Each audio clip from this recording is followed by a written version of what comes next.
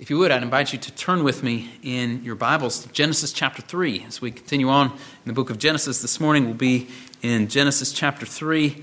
Particularly this morning we'll be considering verses 8 through 15 of Genesis 3. So Genesis 3 beginning in verse 8. Moses writes under the inspiration of the Holy Spirit. And he says,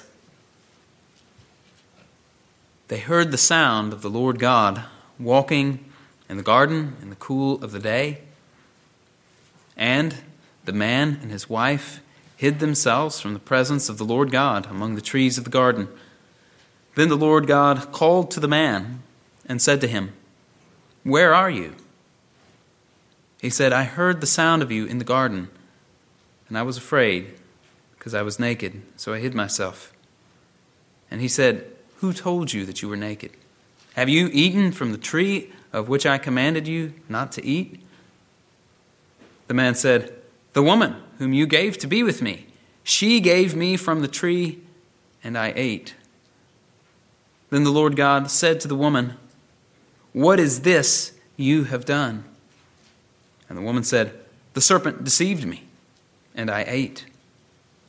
The Lord God said to the serpent, 'Because you have done this, cursed are you more than all cattle, and more than every beast of the field.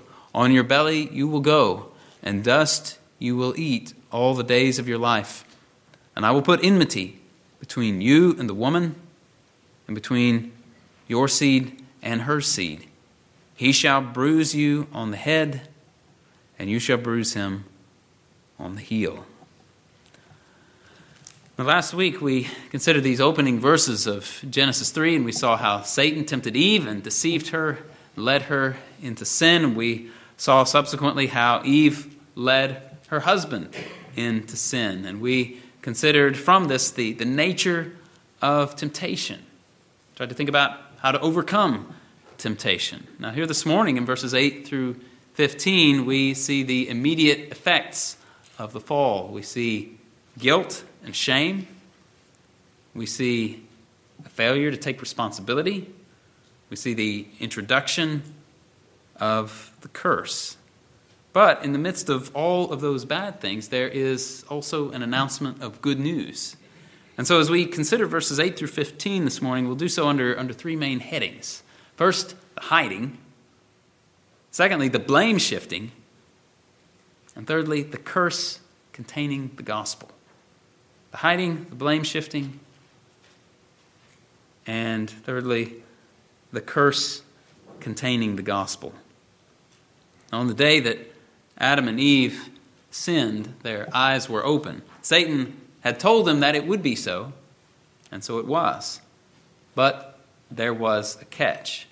Their eyes were not opened in a good way, but in a bad way. They had received the knowledge of good and evil, but as someone rightly expressed it, Adam had come to the wrong kind of knowledge of good and evil.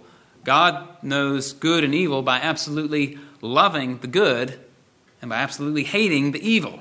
But man had come to know good and evil by actually experiencing evil and thereby himself becoming evil. And by this time, Adam and Eve knew. They recognized that a change had taken place. They began to feel the guilt and the shame. This was indicated in verse 7 with the knowledge that they knew that they were naked, but the fig leaves were an insufficient covering. Such a covering was insufficient to cover their bodies and certainly insufficient to cover the guilt and the shame that they had brought on their souls by sin. And this is why it is said in verse 8 that when they heard the sound of the Lord God walking in the garden, they hid themselves from the presence of the Lord. Now, we understand, of course, that God is a spirit and God does not have a body as we do, and therefore does not walk as you and I walk. And so whether we take this as anthropomorphic language, which is to say a figure of speech that attributes to God human characteristics in order to communicate something to us about God, or whether we take this as an actual theophany, the appearance of God in human form, as we sometimes see in the Old Testament narrative. However we want to take this truth of the Lord God walking in the garden, the point is clear. And that is that the Lord God had drawn near to the garden where the man and the woman were, who were made in his image. The Lord God is approaching his people, and his people run away and hide from him. They knew that he was coming. They knew also that they could not stand before him. They heard him coming, and therefore they hid themselves. And then the dialogue ensued. The Lord God called out to the man, "Where are you?" It's not that the Lord did not know. It wasn't that the Lord needed information that he did not already have. He knew where the man was. He knew what the man had done. This rather was a summons extended to the man that he might come before the Lord and confess what he had done. But the man was not willing to come and not willing to confess. Adam said that he was hiding because he was naked. He had never felt the need to hide from the Lord before, even though before he had been naked. But now he felt that he needed to hide because he was naked. Well, why now? Well, the true answer is that Adam was guilty of breaking the Lord's commandment and therefore was now fearful of facing the Lord. The physical nakedness was a token of his inward spiritual nakedness, the nakedness of his soul. And we should note that this scene that we observe here in verse 8, this guilt and shame which our first parents felt, which resulted in them hiding away from the presence of the Lord when he came to them, this is a scene which will be repeated again.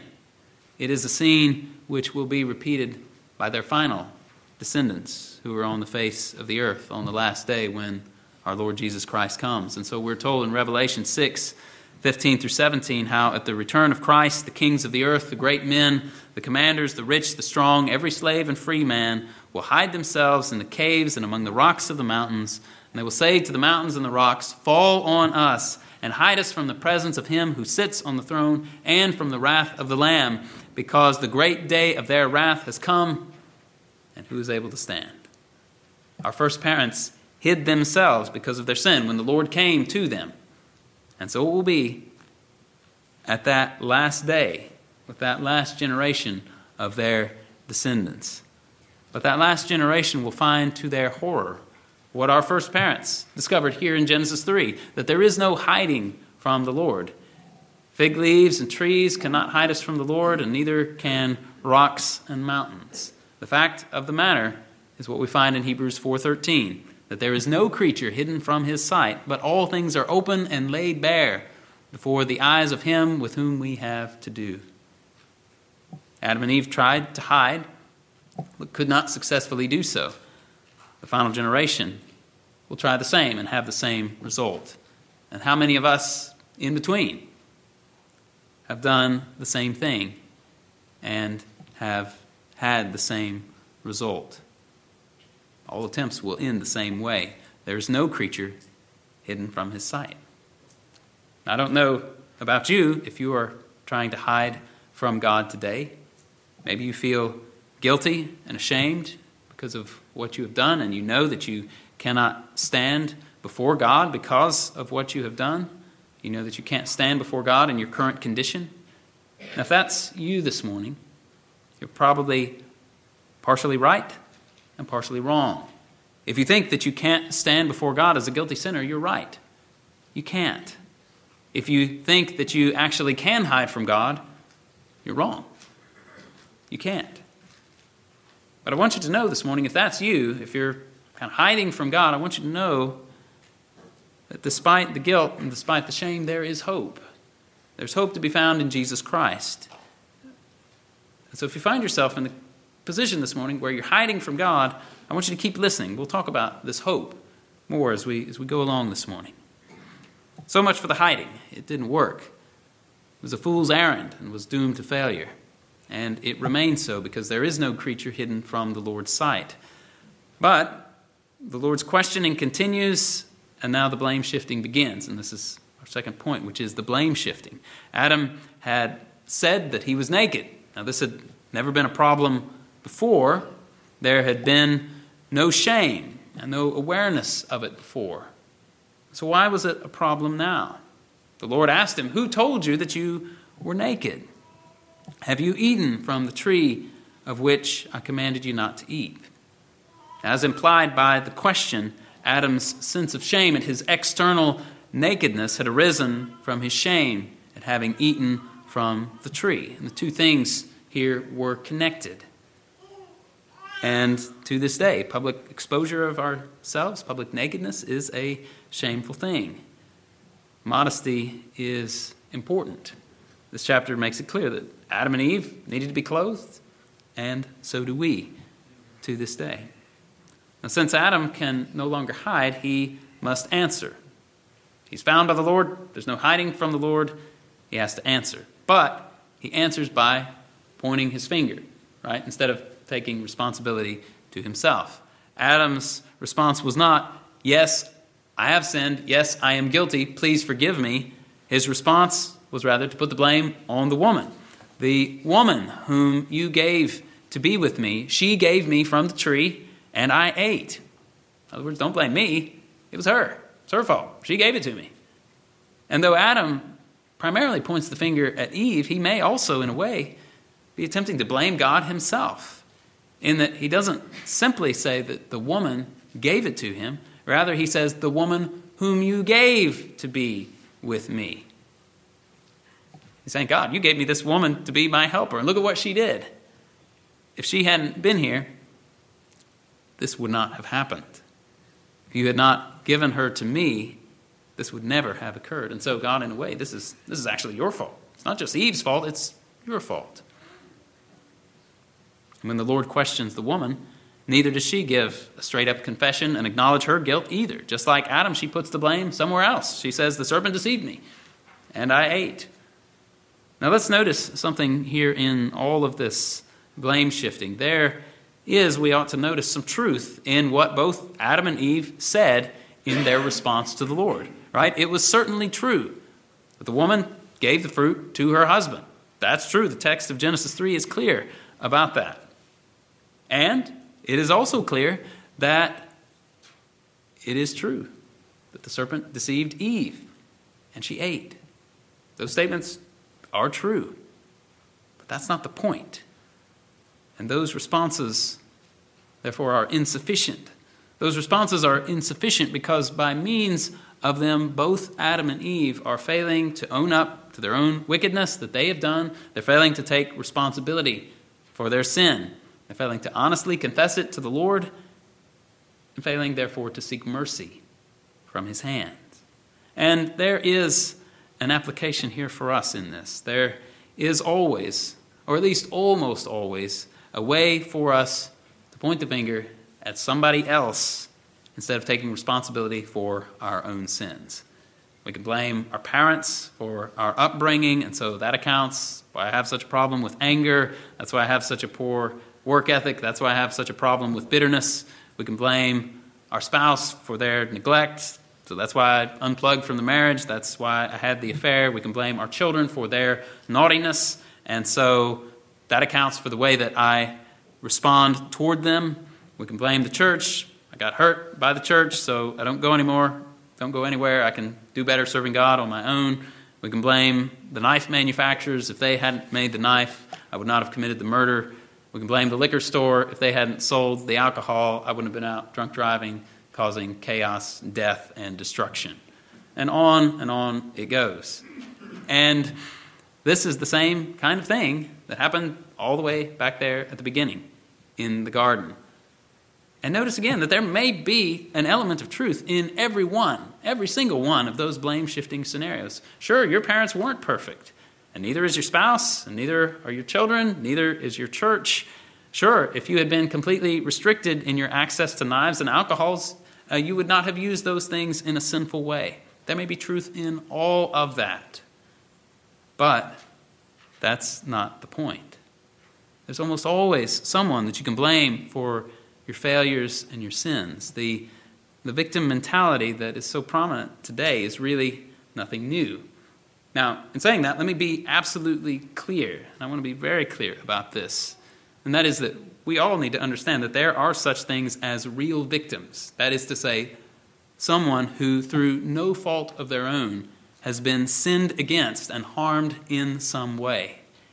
There are real victims, and we need to understand that. There are people who, in their particular circumstance, did nothing wrong, and wrong and evil was done to them. And therefore, people in that situation should not be made to feel guilty at all because of the sin that was done to them. There are real victims, and they deserve our compassion, our sympathy, and our help as we are able to give it. And so we need to be clear about that. But with that said, the problem is that so often people who are not real victims, that is, people who are culpable because they willingly participated in culpable acts, that is to say, willingly participated in sins, want to claim the victim status. They did something wrong, and they want to get themselves off the hook, and they do it this way, by pointing the finger, by passing the blame. And maybe it's true. Maybe there were other culpable actors involved in that sin that was committed. But it misses the point. And the point is this, that we are all responsible human agents. And when we do something we should not have done, the right response is not to point fingers, to see who we can blame, to see who else we can take down with us, or to see who we can get to take the fall for us.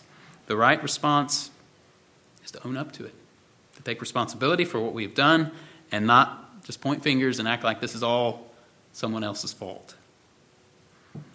The reformer Wolfgang Musculus commented on Adam's behavior here and said, "We see here that the disposition of the flesh is not only that of a sinner, but also a liar, and that not before other people, but also before God, who is the knower of our hearts and of all secrets.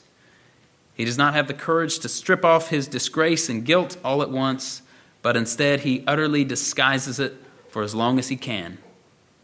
Yet he doesn't know that it is impossible for him to be freed from the disturbance and commotion in his miserable conscience so long as he continues to disguise and cover up his sin. Indeed, just as a wound one has received cannot be healed as long as the pus is hidden inside has not been expelled, so the mind of a sinner cannot be rendered tranquil and at peace unless the guilt that bites and gnaws from within is taken away by a full confession of sin." Now, those words are true. We can't be healed of our guilt and shame if we're unable and unwilling to acknowledge it and confess it and turn away from it. David knew, as we sang this morning in Psalm 32, David knew what it was like when he kept silent about his sin. It wasn't pretty. He said, "When I kept silent about my sin, my body wasted away through my groaning all day long. For day and night your hand was heavy upon me, and my vitality was sapped as in the fever heat of summer." If we desire to be healed from guilt that's brought onto us by our sin, if we desire to be reconciled with God, we need to take our cue from David. David went on to say in Psalm 32:5, "I acknowledged my sin to you, and my iniquity I did not hide. I said, I will confess my transgressions to the Lord." This is the way forward when we find ourselves in sin, is to openly acknowledge it, to confess it, to repent of it, to seek forgiveness from the Lord. There is mercy and grace for all who come to the Lord in that way. And as our text goes on here in Genesis 3, what we find is that the way by which this forgiveness comes, the way of salvation, is first announced by the means of a curse. Salvation and judgment go hand in hand.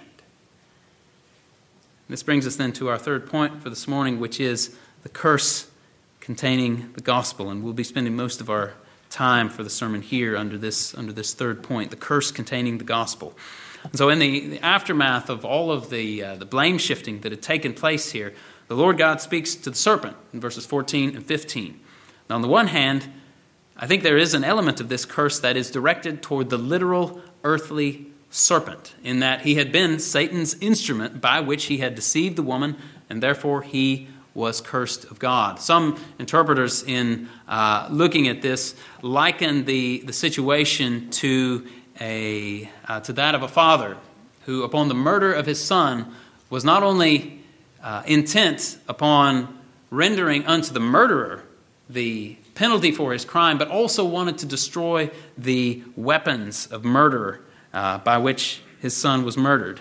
And so the Lord says, "Cursed are you more than all cattle, and more than every beast of the field. On your belly you will go, and dust you will eat all the days of your life. And there will be enmity between the serpent and the woman, between the serpent's descendants and the woman's descendants." And some of the older expositors, I don't know if modern expositors could pull this off or not, but at least some of the older ones pointed out how women especially are fearful of snakes. Matthew Poole described the serpent by saying, "This serpent, and for his sake the whole seed or race of serpents, which of all creatures are most loathsome and terrible to mankind, and especially to women." The human response to snakes, and in particular the common female response to snakes, may be more than simply a yuck factor. Our sense of revulsion toward snakes may be much more deeply rooted in Genesis 3 than we might first think. But that's a small portion of what's going on here.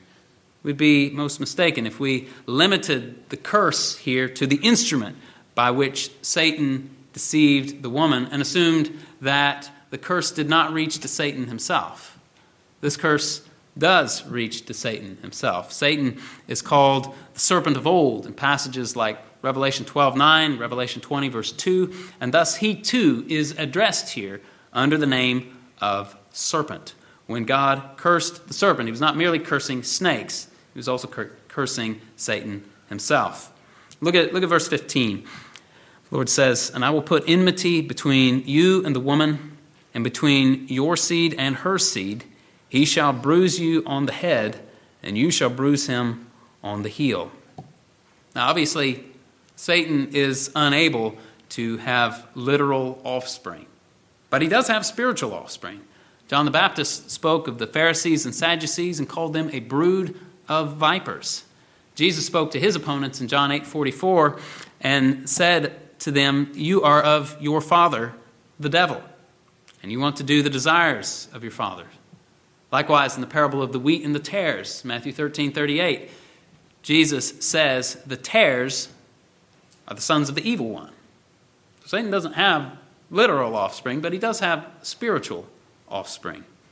And as verse 15 says, there is an enmity that is placed between the serpent and the woman, between her seed and his seed. There is going to be a division in humanity, which, in the terms of verse 15, can be divided up into the seed of the serpent and the seed of the woman. And Lord willing, as we move on through Genesis, we'll see this very thing playing itself out in Genesis chapter 4 with Cain and Abel. Abel is described by our Lord Jesus Christ in Matthew 23:35 as righteous Abel. John tells us, however, that Cain was of the evil one. 1 John 3:12.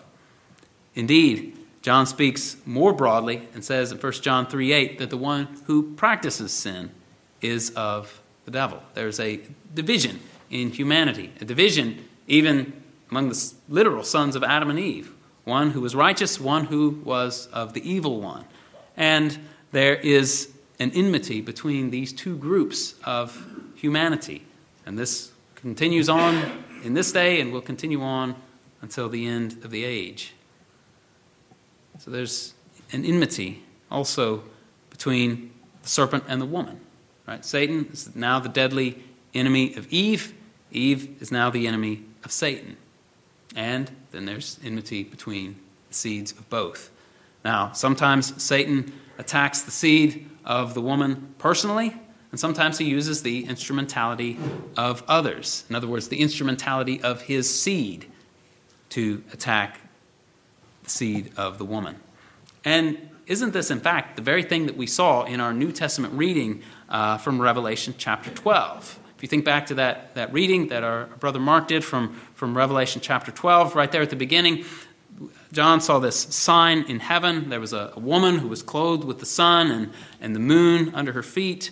And this woman, broadly speaking, represents the people of God. And this harkens back to the visions of Joseph in Genesis 37, in which he saw the sun and the moon and the 11 stars bowing down to him. And when Jacob rebuked Joseph for the dream, Jacob provided an interpretation for the dream. He said, "Shall I and your mother and your brothers actually come to bow ourselves down before you to the ground?" So the sun and the moon represented Jacob and his wife. The 11 stars represented Joseph's brothers. And then the 12 stars that John saw in the woman's crown would seem then to be representative of the 12 patriarchs, all 12 of the brothers, Joseph included. And so the woman then is the people of God, or Israel. And it's borne out further in Revelation 12 by what follows. She gives birth to a male child who will rule the nations with a rod of iron.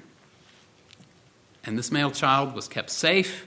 This male child was caught up to God and his throne. This is kind of a thumbnail sketch, if you will, of the ministry of our Lord Jesus Christ, that he ascended to the Father when his earthly ministry and work was complete.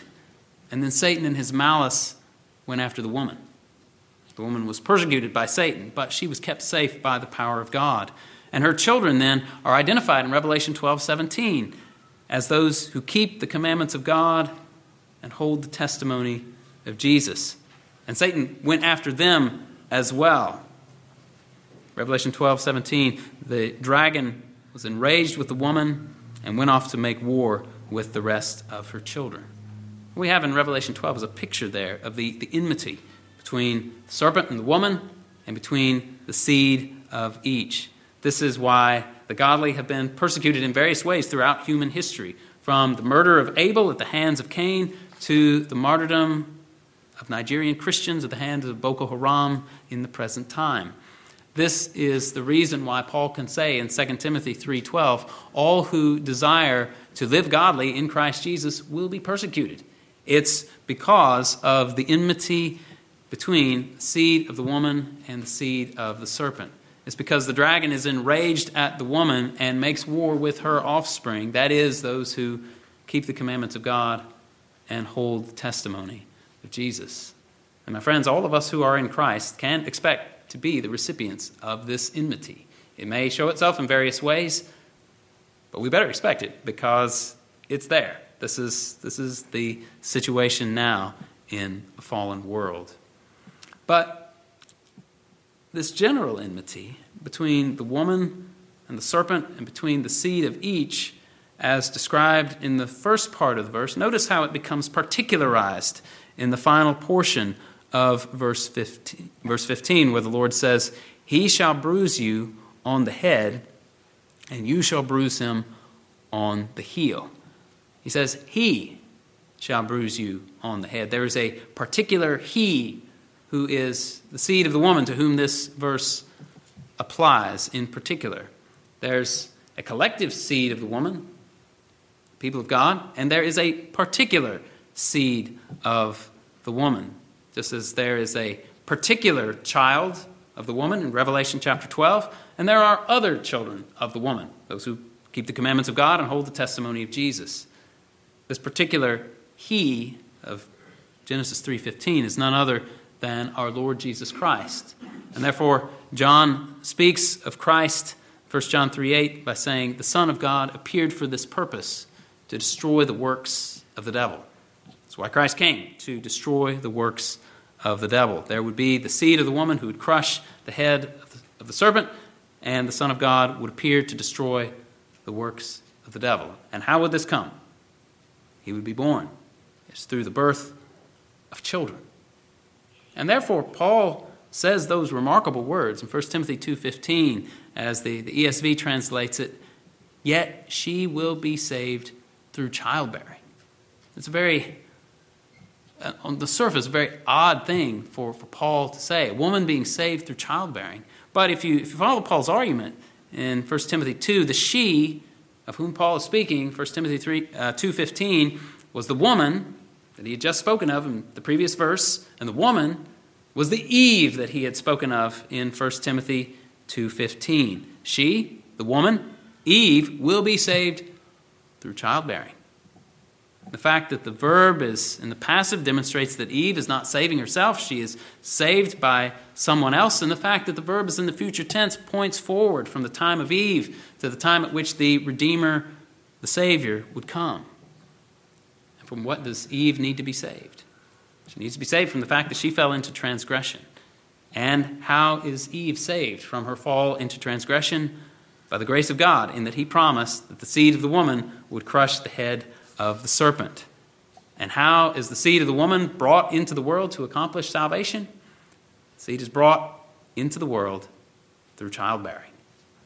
And therefore one writer summed it up well by saying, Eve brought herself into transgression. But by fulfilling her role, difficult as it may be as the result of sin, she gives birth to the Messiah, and thereby she brings salvation into the world. Now certainly Eve did not physically and literally herself give birth to our Lord Jesus Christ, but as Genesis 3:20 reminds us, she, the woman, was called Eve because she's the mother of all living. Eve led the way in plunging her husband and us into sin. She was the first, but thanks be to God that is not the end of the story. She will be saved through childbearing. It is through her giving birth to children, and those women who descended from her giving birth to children and so on, that the Redeemer, our Lord Jesus Christ, the seed of the woman, was brought into the world. And thus we have here in Genesis 3:15 what is sometimes called the proto-evangelion, the first announcement of the gospel. It is an announcement of victory, that someone proceeding from the woman would deal out a mortal blow upon the serpent. And indeed, our Lord Jesus Christ has done that very thing. And so Paul tells us in Galatians 4:4 and 5, that when the fullness of time was come, God sent forth his Son, born of a woman, born under the law, so that he might redeem those under the law, so that we might receive the adoption as sons. The Son of God, born of the woman, came to destroy the works of the devil. And he dealt that death blow to Satan by dying on the cross and then rising again from the grave 3 days later. And that blow to the head will be fully realized when Christ returns and is cast to eternal perdition. The prophetic words of Romans 16:20 will then be fulfilled, where Paul says, "The God of peace will soon crush Satan under your feet." This is a great victory, but it comes at a great cost. It comes at the cost of the death of the seed of the woman, the death of Christ. The serpent had its strike against Christ. We see that there in the text. You will bruise him on the heel.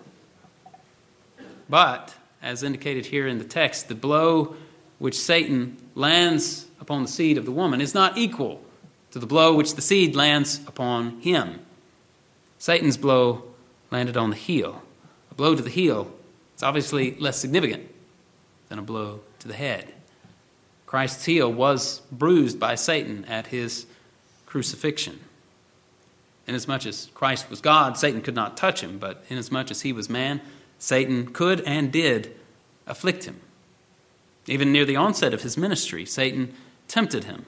And we know that at the end of those 3 temptations, Satan was not done vexing Jesus, because we're told in Luke 4:13 that when the devil had finished every temptation, he left him until an opportune time. And when the opportune time came, Satan came back with a vengeance. It was Satan who put it into the heart of Judas Iscariot to betray Christ, as we find in John 13:2. And on the cross, we might say there was a literal fulfillment of the bruising of Christ's heel, inasmuch as the feet of our Lord were nailed to the cross. And though the blow to Jesus was mortal in respect to his human body, thanks be to God, it was only temporary. Our Lord Jesus Christ has the power of an indestructible life, as we find in Hebrews 7:16. Or as he said it in John 10:18, he has the authority to lay his life down. He has the authority to take it up again. And he did take it up again when he rose from the dead on the 3rd day, at which time he was declared to be the Son of God with power. Now we need to observe here the kindness and the love of God in this. This is a promise that is purely of grace. The covenant of works, which we considered a few weeks ago back in chapter 2, verses 16 and 17, had been broken. Adam had sinned, and the wages of sin is death. And the Lord God owed nothing to Adam at this point. In violating the commandment, Adam became, on that very day, dead in sin, spiritually dead. Though his body didn't physically die that day, yet he became physically liable to death on that day. He became mortal on that day. And were he to die apart from receiving the gracious promise of God in faith, he would have passed to eternal death. God owed nothing to Adam. God could have put them to death right there, sent them to hell on the spot. It would have been perfectly just. But God is not only just, he is also most merciful as well. And we see that shining through here in verse 15. And we see it because even though God would have been perfectly just to have wound up the show right then, God did not do that. In cursing Satan, God made a promise that the earthly and temporal life of the man and the woman would continue. If there was going to be any offspring of the woman to crush the head of the serpent, then Adam and Eve had to live long enough to have offspring. And thus, though they had become mortal because of their sin, nevertheless their earthly lives were not going to come to an end that day, because there was going to be a seed of the woman to crush the head of the serpent. Not only would their earthly lives be prolonged, but God promised that there would be a spiritual victory, a victory over Satan. This is a victorious promise and a great one. But we need to note that this proto-evangelion, this first promise of the gospel, is only the gospel in seed form. This is not the full flower of the gospel. Adam and Eve are not given the specifics on how this was all going to be worked out. They were not told in these words of substitutionary atonement. They were not told that this particular seed would be the Son of God come in the flesh. They were not told that the seed would die and rise again on the third day, and so on. So there are a lot of details that the Lord did not give them on that day. But nevertheless, they were spared immediate death. They were told that they would have descendants, and they were told that one of those descendants would achieve a victory over the serpent. Even with a lot of the details left out, even still, this is good news. All was not lost, and God would be glorified by his creation. He would be glorified by a display of his mercy. We're told in Psalm 106, verses 7 and 8, that about the generation of the Israelites that came out of Egypt. And this is what the psalmist said: "Our fathers in Egypt did not understand your wonders. They did not remember your abundant kindnesses, but rebelled by the Red Sea. Nevertheless, he saved them for the sake of his name, that he might make his power known." And do we not see that same thing here? The same type of scenario in Genesis 3 that's described there in Psalm 106. Just like the Israelites, Adam and Eve did not remember the abundant kindnesses of the Lord. Just like the Israelites, Adam and Eve rebelled against the Lord. But still, nevertheless, he saved them for the sake of his name, that he might make his power known. Likewise, we find those words in Isaiah 44 that we read in our unison reading this morning, verses 22 and 23. The Lord says, "I have wiped out your transgressions like a thick cloud, and your sins like a heavy mist. Return to me, for I have redeemed you. Shout for joy, O heavens, for the Lord has done it.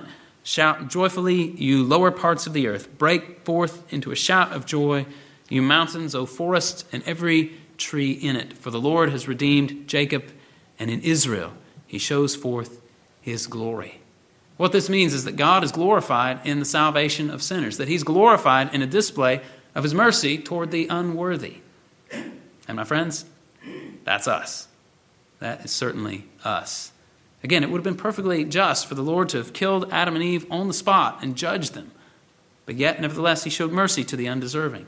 He chose to glorify himself, not only in his justice, the justice of cursing the serpent, and the justice of cursing the seed of the serpent, but he also chose to glorify himself in showing mercy, forgiving sinners through the victory of his Son. So the serpent is cursed. He's crushed through the victory of Christ. Now the question this morning then is this: Whose side are you on? There are, in the final analysis of things, only two groups of people. In the terms of Genesis 3, there's the seed of the serpent, there is the seed of the woman. In the words of Jesus, Matthew 13, he says, there are the sons of the kingdom, sons of the evil one. Or Matthew 25, there's the sheep and the goats. There are those who have seen the havoc that is caused by sin and have seen their own sin and have repented of their sins and placed their faith in Christ. And there are those, on the other hand, who follow the world, the flesh, and the devil, and continue following the world, the flesh, and the devil. Whose side are you on? There is a cosmic spiritual battle that is raging in the world, and we all are participants in it. Though the people of God suffer in this world and often appear to be defeated, that is not the reality. And though the ungodly seem often to triumph in the world, their apparent victory will be short-lived. Those who continue on as such, those who continue on as ungodly, will find themselves begging the mountains and the rocks to hide themselves from Christ at his return. The reality is that Christ, the Lord, has dealt the death blow to Satan by his cross and resurrection, and that mortal wound will bleed out, as it were, when Christ returns in glory and victory and sends Satan away to eternal perdition. And when that happens, the God of peace will have finally crushed Satan under our feet. And on that day it will be clear for all to see that Christ's people are more than conquerors through him who loved us. It will be clear for all to see that God is glorified not only in his justice and judgment, but also glorified in mercy. And therefore, in the meantime, I beg all of you to be reconciled to God. I beg all of you, in the words of Psalm 2, to kiss the Son, that is the Son of God, and take refuge in him. And the only way to do that is by believing in Christ, turning away from your sins, finding forgiveness and reconciliation with God through him. Whose side are you on? Let's pray. Father, we thank you for your word, which convicts us of hiding, convicts us of passing the blame when we need to own up and take responsibility for our sins. Father, we are thankful that the serpent is cursed, that your enemy and our enemy will be finally crushed and cast away forever. And we're thankful for the way by which this is accomplished, the work of Christ, by which not only is Satan defeated, but also people are saved. We praise you for your great plan of salvation, which is worked out for us in Christ. Lord, we pray that each of us would be on your side, that we would turn from sin, that we would cling to Christ in faith. We ask this in his name and for his glory. Amen.